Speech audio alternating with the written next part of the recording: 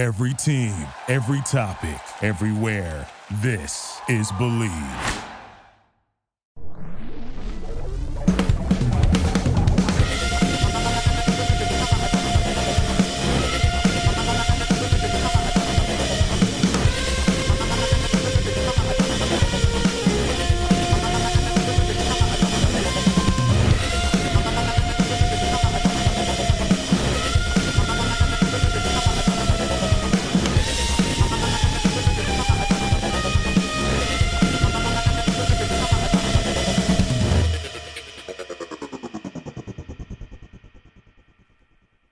Friends, hello, and welcome to another edition of the Bleed Los podcast. It is your boys Alonso y Juan with the babyface gimmick in the sky, Roger. Hope you guys are doing well. Don't know what day of the week it is for you, what night, what day, whatever. Whatever it is, I hope you're having a fantastic one because we're this much closer to Dodgers baseball. I'm actually excited because this week's format's a little different. We had an interview this week with our friend Rafael Arroyo. Some of you may know him as Rock System on the interwebs, but he's been working with the likes of Oliver Perez, El Cochito, and of course Julio Urias, and that's why we have him on the podcast to discuss all things Julio Urias. We've talked about him quite a bit on here as we've kind of gotten stuff going, and I'm super excited to see what he does this season. I'm personally of the party thinking that this is I think the World Series, excuse me, I think the World Series was kind of his breakout party of the year, right? But I think this is going to be his breakout season. This is where I think we see the complete Julio Urias, and Rafael kind of goes into detail with that, some of the stuff that they worked on, some of the improvements that they made, etc. So it was super, super cool insight as to kind of seeing, a little bit of behind the scenes stuff that it goes on in the off season, because it's a grind, right? So you have to have your body right, you have to have your mind right, all that jazz. So super interesting to hear Rafael kind of break that down, and again, he has an interesting story too that we thought we'd share, because baseball is all about a variety of upbringings and rags to riches stories, things like that, right? So, and he's another example of the grind, getting yourself into a position of success, if you will, in baseball. And that's always good to hear. So especially right now during this weird time that we're all in, it's always good to hear some positivity. But this interview and this week's episode of the Bleed Los podcast is brought to you by our friends at FOCO. Our good friends at FOCO have all of the tightest merchandise, Dodgers, Lakers, Rams, anything Los Angeles, any fandom, really. They all have it. They have it all. Bobbleheads, moccasins. I've talked about that. Shirts, robes. They have everything. Whatever you want, check it out. For being a listener for this here podcast, in the description, there's a link. If you click on that bad boy, it'll take you to their website. Add whatever you want to the cart. And for being a listener to said podcast again, then you get a discount. And that's that. Terms and conditions do apply. Please see their website for their details. But huge thanks to them for the consideration and for bringing you this interview with Rafael Arroyo. So without further ado, here's our boy Rafael Arroyo of the Rock System. And this week we have a guest, our first guest, and it's one that kind of pertains to a lot of stuff that we've been talking about as far as pitching goes. So we're super humbled and appreciative for the time. Rafael Arroyo, who has worked with many pitchers, including one Julio Urias. But Rafael, thanks for joining us. How are you doing, man? Good, man. Thank you. Thank you for having me. It's a pleasure and it's an honor to be on here, talk baseball with you guys. No, I appreciate it. You know what? I always find bullpen catchers interesting because they always have the best stories. So I real quick before we dive into Julio, I kind of wanted to hear a little bit of how you ended up as a bullpen catcher, and then from there, kind of where you're at now. Okay, yeah, kind of a long story, but I'll try to keep it as brief as possible. So I signed with the New York Mets in 2004. I was a 26th round draft pick out of Cal State LA, and I played from 2004 all the way up until spring training 2010. Just as you guys know, man, this game gets harder and harder as you go up. So right around Double-A was where I kind of got a rude awakening, and a little bit. I had a couple of stints in Triple-A, so that's a different level, a little bit harder. So I started to realize that, I just struggled to hit. Defensively, I was one of the better catchers, I think, in the organization. So towards the end, like 2009 season, I struggled a lot, and I was like, man, what am I going to do next? So training has always been a passion of mine. Given my size, I always had to kind of be my own trainer through college and through the minors. So 2010, I go into camp and I get released at the very end of camp, and they asked me if I wanted to coach. But I wasn't sure if I wanted to coach. It was kind of fresh, with so many emotions. I didn't want to be that bitter, coach that, just couldn't separate being a player to a coach. So I went home. And Terry Collins at the time was our minor league coordinator, and he called me and he said, hey, Sandy Alomar Jr. was one of the bullpen catchers, and he just got a job with Cleveland as a first base coach. Manny Acta took him over to Cleveland, so they asked me if I wanted to be the bullpen catcher. And this happened quick. So opening day is a Monday. They called me on a Friday afternoon, said if I wanted to do it. And I said, hell yes. Let's go, man. One of the things I always said is any big league job you don't ever want to turn down. So Saturday, I called them back. I say yes. Sunday, I'm on a plane, and Monday morning is opening day 2010 against the Marlins. So I did that for 1 year. I was a bullpen catcher for 1 year in 2010. I was literally living the dream, living in New York. And at that time, there was a pitcher named Oliver Perez, who was in the second year of his contract. It was a 3-year, $36 million deal. He had a rough first year of the deal. The second year was when I was there in 2010, and it went, things went sour down there or up there in New York. And he asked me, he decided he was going to play winter ball that offseason. So this is winter ball 2010-11. And he said, hey, would you come down with me? You're a bullpen catcher. Obviously, you love working out. I need somebody to go down there and help me out. And the pitching coach at the time was Dan Warthen. And he said, hey, it'd be a good idea if you go down there. So I was kind of at the time, kind of being, kind of chaperoning him, I guess. And I was just sending the Mets messages as to what we were doing down there. And it kind of that's how it started. It was just a fluke thing where, hey, come help me out. So I helped them, train with what I knew at the time. And, about a year and a half later, he re-signed with Seattle.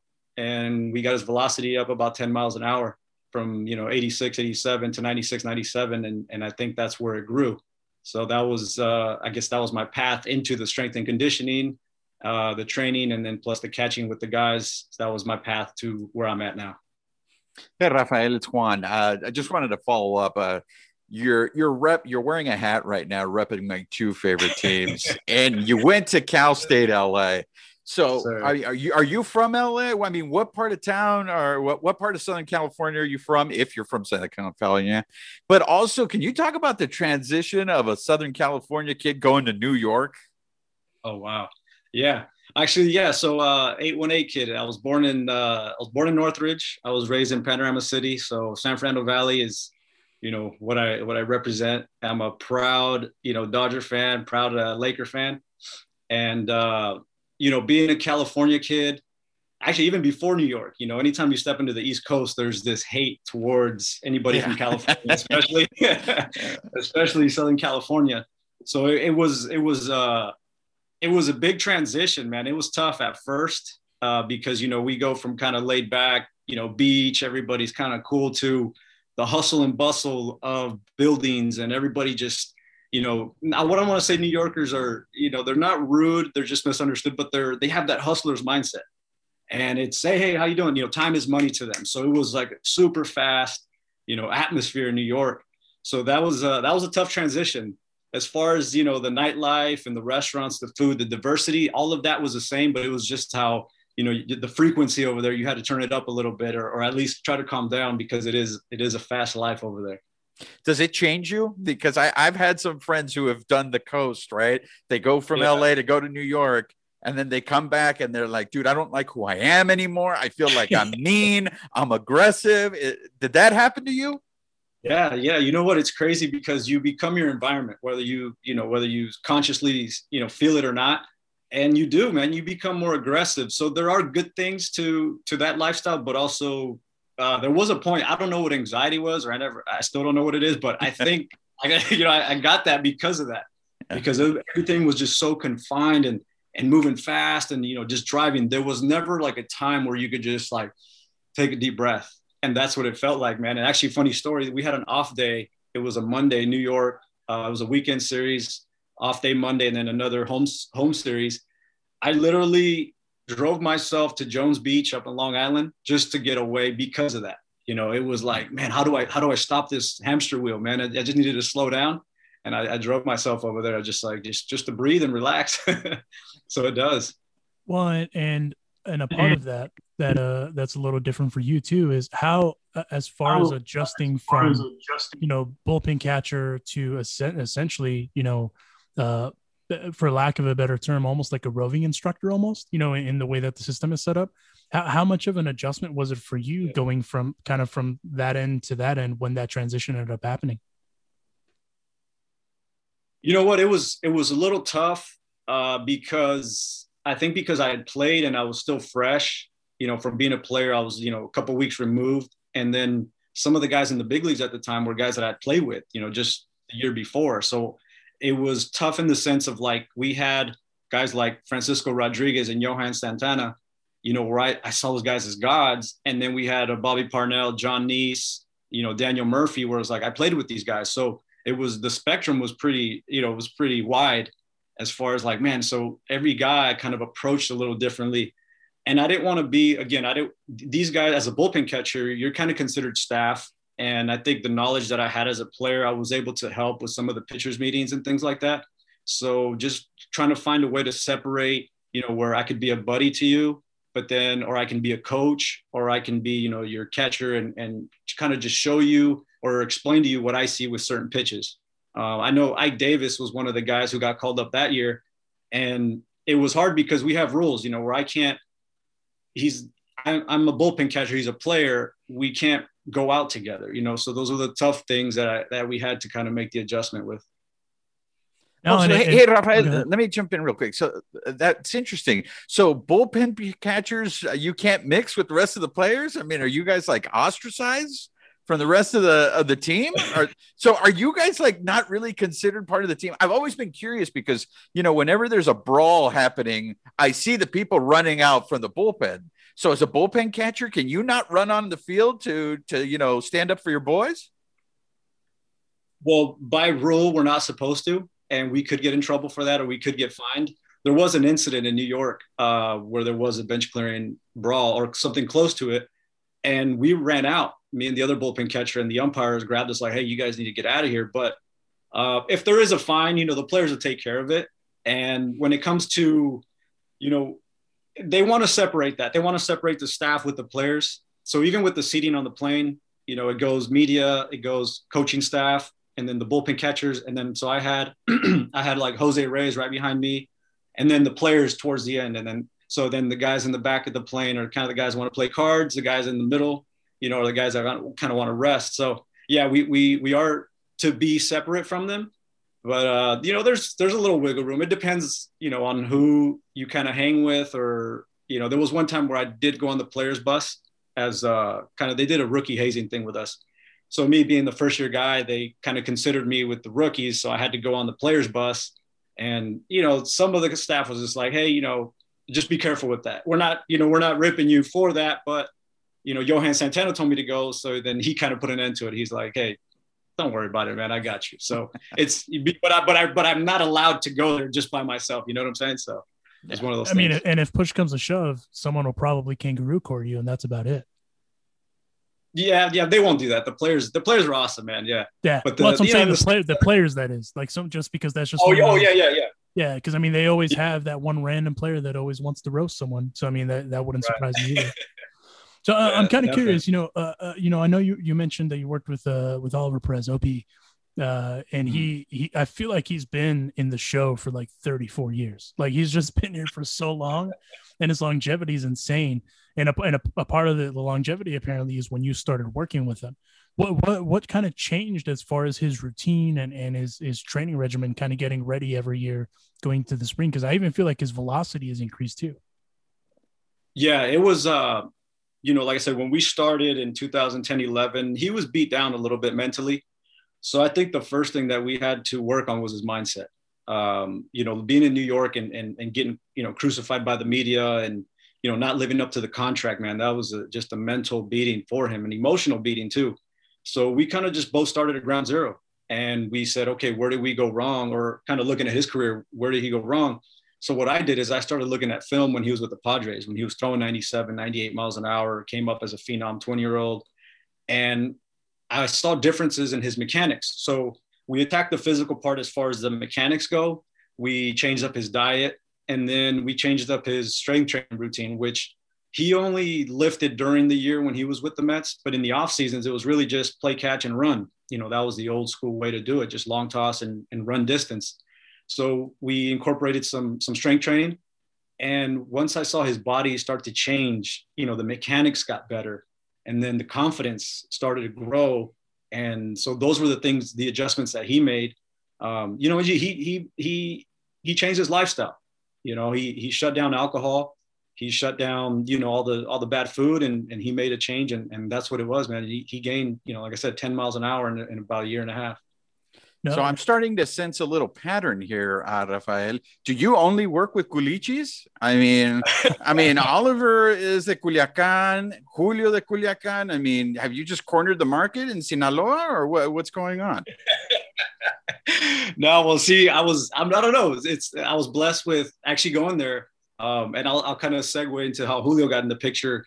After about a couple of years down there, we started to make a little noise when he signed with Seattle. Then he went back.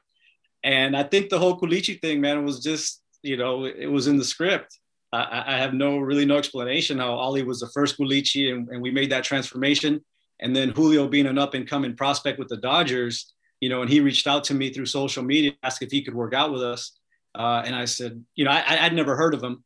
And then guys kind of said, oh yeah, he just got signed by the Dodgers last year. And so when I met him, and the way he speaks with respect, it was unbelievable. And I was like, I asked Ollie, I said, hey, do you mind? He goes, no, man, bring him on. So that's just, the culichi way, the Mexican way of, the unity. And there's a lot of talent down there, man. I'll say that. And there was other culichis that I've worked with as well, guys that, pitched in the big leagues and guys that pitched in the minors. So it is a hotbed. I will say that. And I tell a lot of people this, it's untapped down there.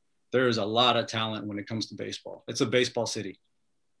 And when you started working with Julio, obviously, he was pretty young, and he's still young. I mean, that people forget how young he still is, because again, he's kind of like Ollie, where he's been around forever.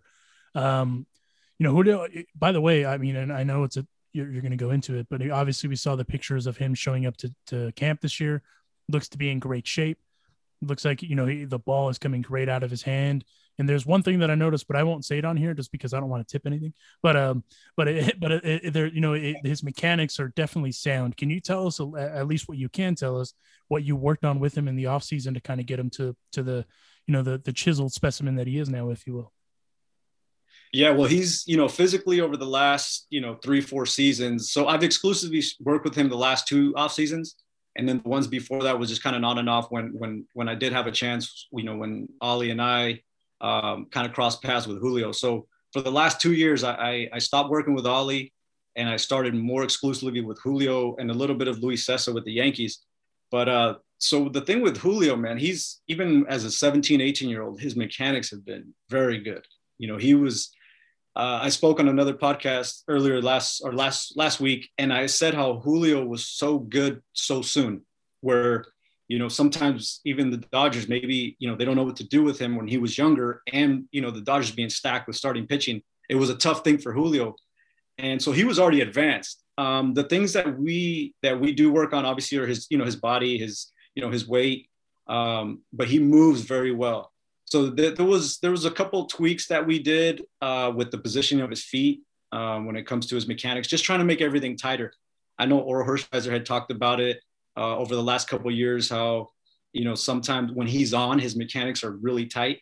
And when he's off a little bit, there's little leakages here and there. So those were some of the things where physically he's gotten stronger. Now he's 24 years old. So he's kind of grown into that man body. And then now it's just the fine details of the mechanics.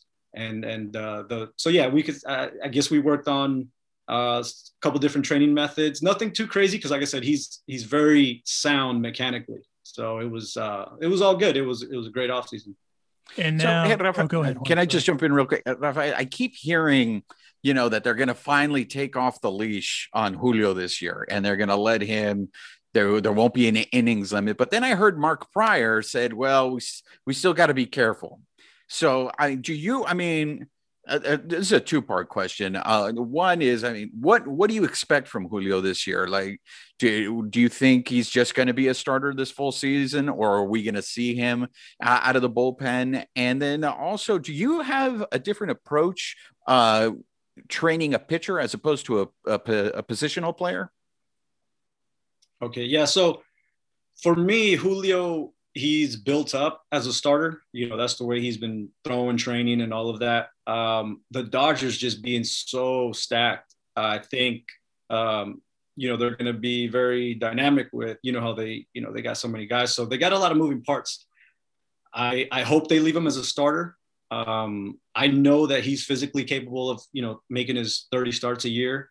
Now, with what Pryor had said, I also know that he hasn't thrown more than X amount of innings. So he hasn't really been stretched out where he has made the 30 starts in a year.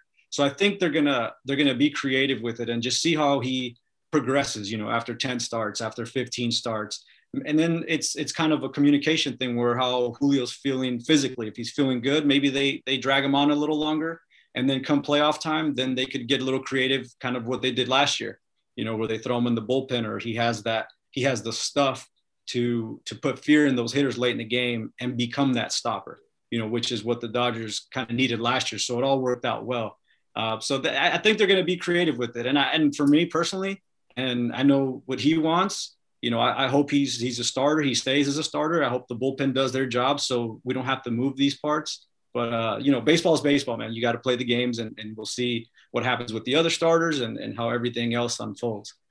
And as far as the training for a pitcher, yeah, it is a little different. The foundation, usually when I get a guy and we start in November, December, that's pretty similar, where, I get these guys, I want to hydrate them. I want to, detox them a little bit, get the fruits in there, try to electrify the body. And then from there, if we get a guy like Julio, if he says, I want to lose 10, 15 pounds, so we attack him a little different. We get a guy like Cessa, and he says, I want to gain strength. So then we attack him a little different in January, or even a guy like Ollie. A couple years back, I worked with Cochito Cruz. So he was a, position player. So he was a little different, where he personally didn't like the heavy lifting. He wanted to be more dynamic, more athletic. So yeah, each guy kind of has their own little twist at the end of the training camp. I'm kind of curious to hear from you, since you've seen it kind of firsthand from that coaching position. With the adjustments that you made with him, what do you think is his best pitch right now? His fastball.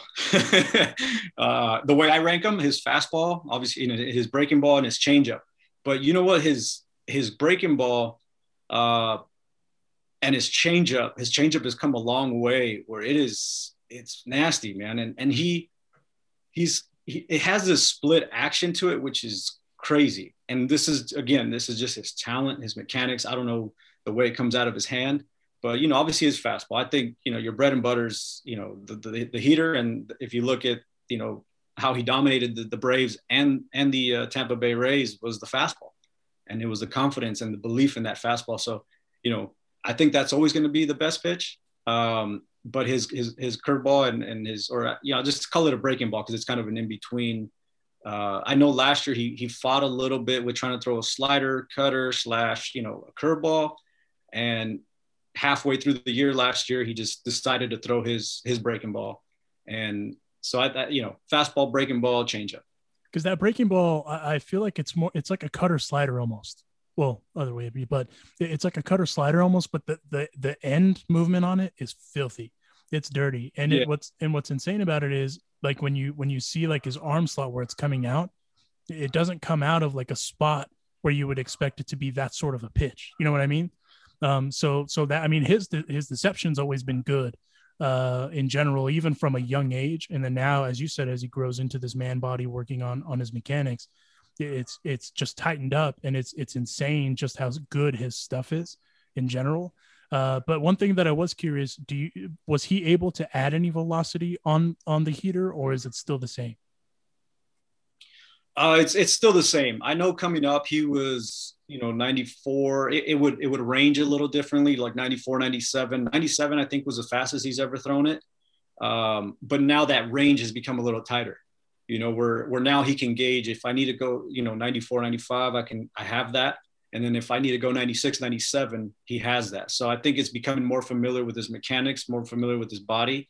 And then obviously the hitter and the situation of the game will dictate when he has to, reach back a little more.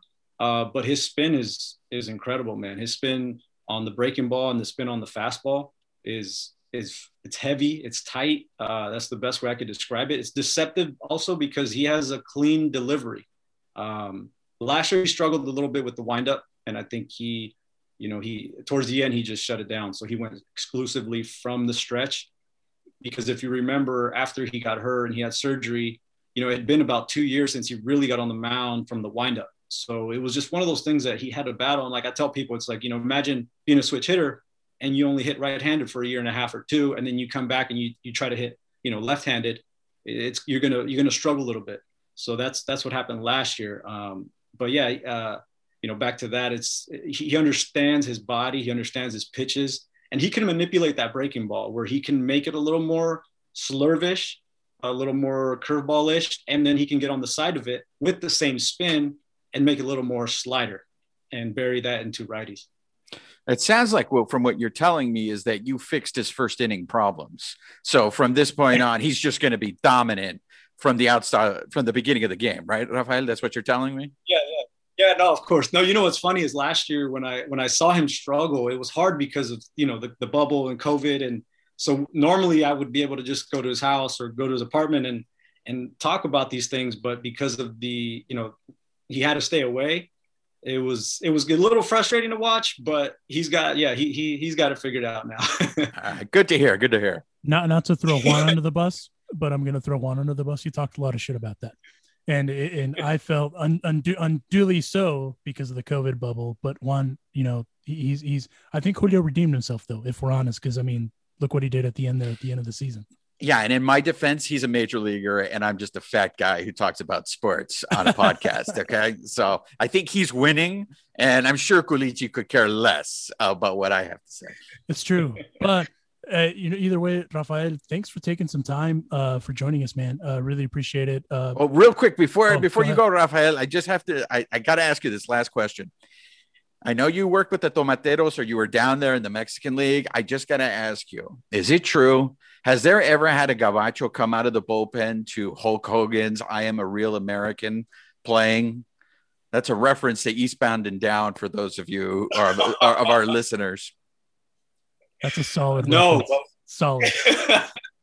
No, but we do have, let me shout out my boy Derek Loop. We coined him, or I remember calling him once. I don't know who coined it, but the Gringo Lichi.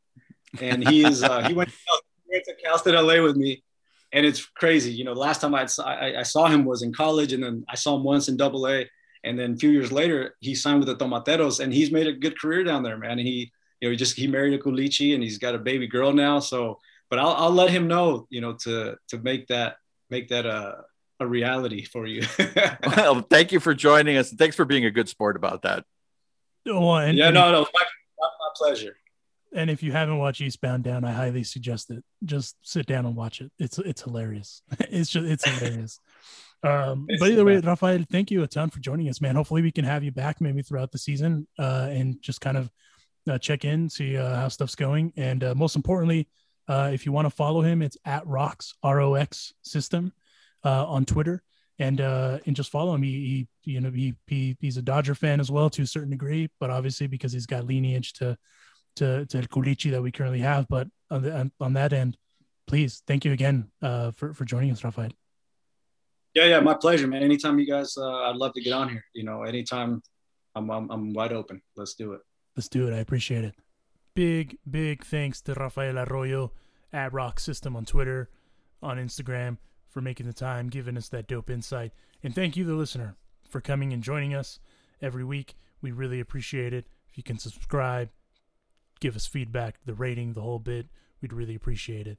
But looking forward to this next week where we actually get to discuss real baseball. It's happening. It's starting, people, and I couldn't be more excited. So on that note, we're going to wrap this up. Once again, from your boy, Alonso, your other boy, Juan, and your other boy, the big babyface gimmick in the sky, Roger. we once again thank you for tuning in to the Bleed Los podcast. Check out at Dodgers Beat on the Twitter machine. That's our home base. All things Dodgers, they start there. And my Twitter handle is at the Bean818, and Juan's is at Blue Revolt Film. Please give us a follow. Send us any feedback. DMs are open, the whole bit. But again, until next week, where we get to talk about real baseball, we really appreciate you guys tuning in. Stay safe, stay healthy, and go Dodgers, most importantly, because it's time. It's time for Dodger baseball, and I couldn't be more excited. So once again, huge thanks for checking everything out. Stay safe, and we will catch you down the road.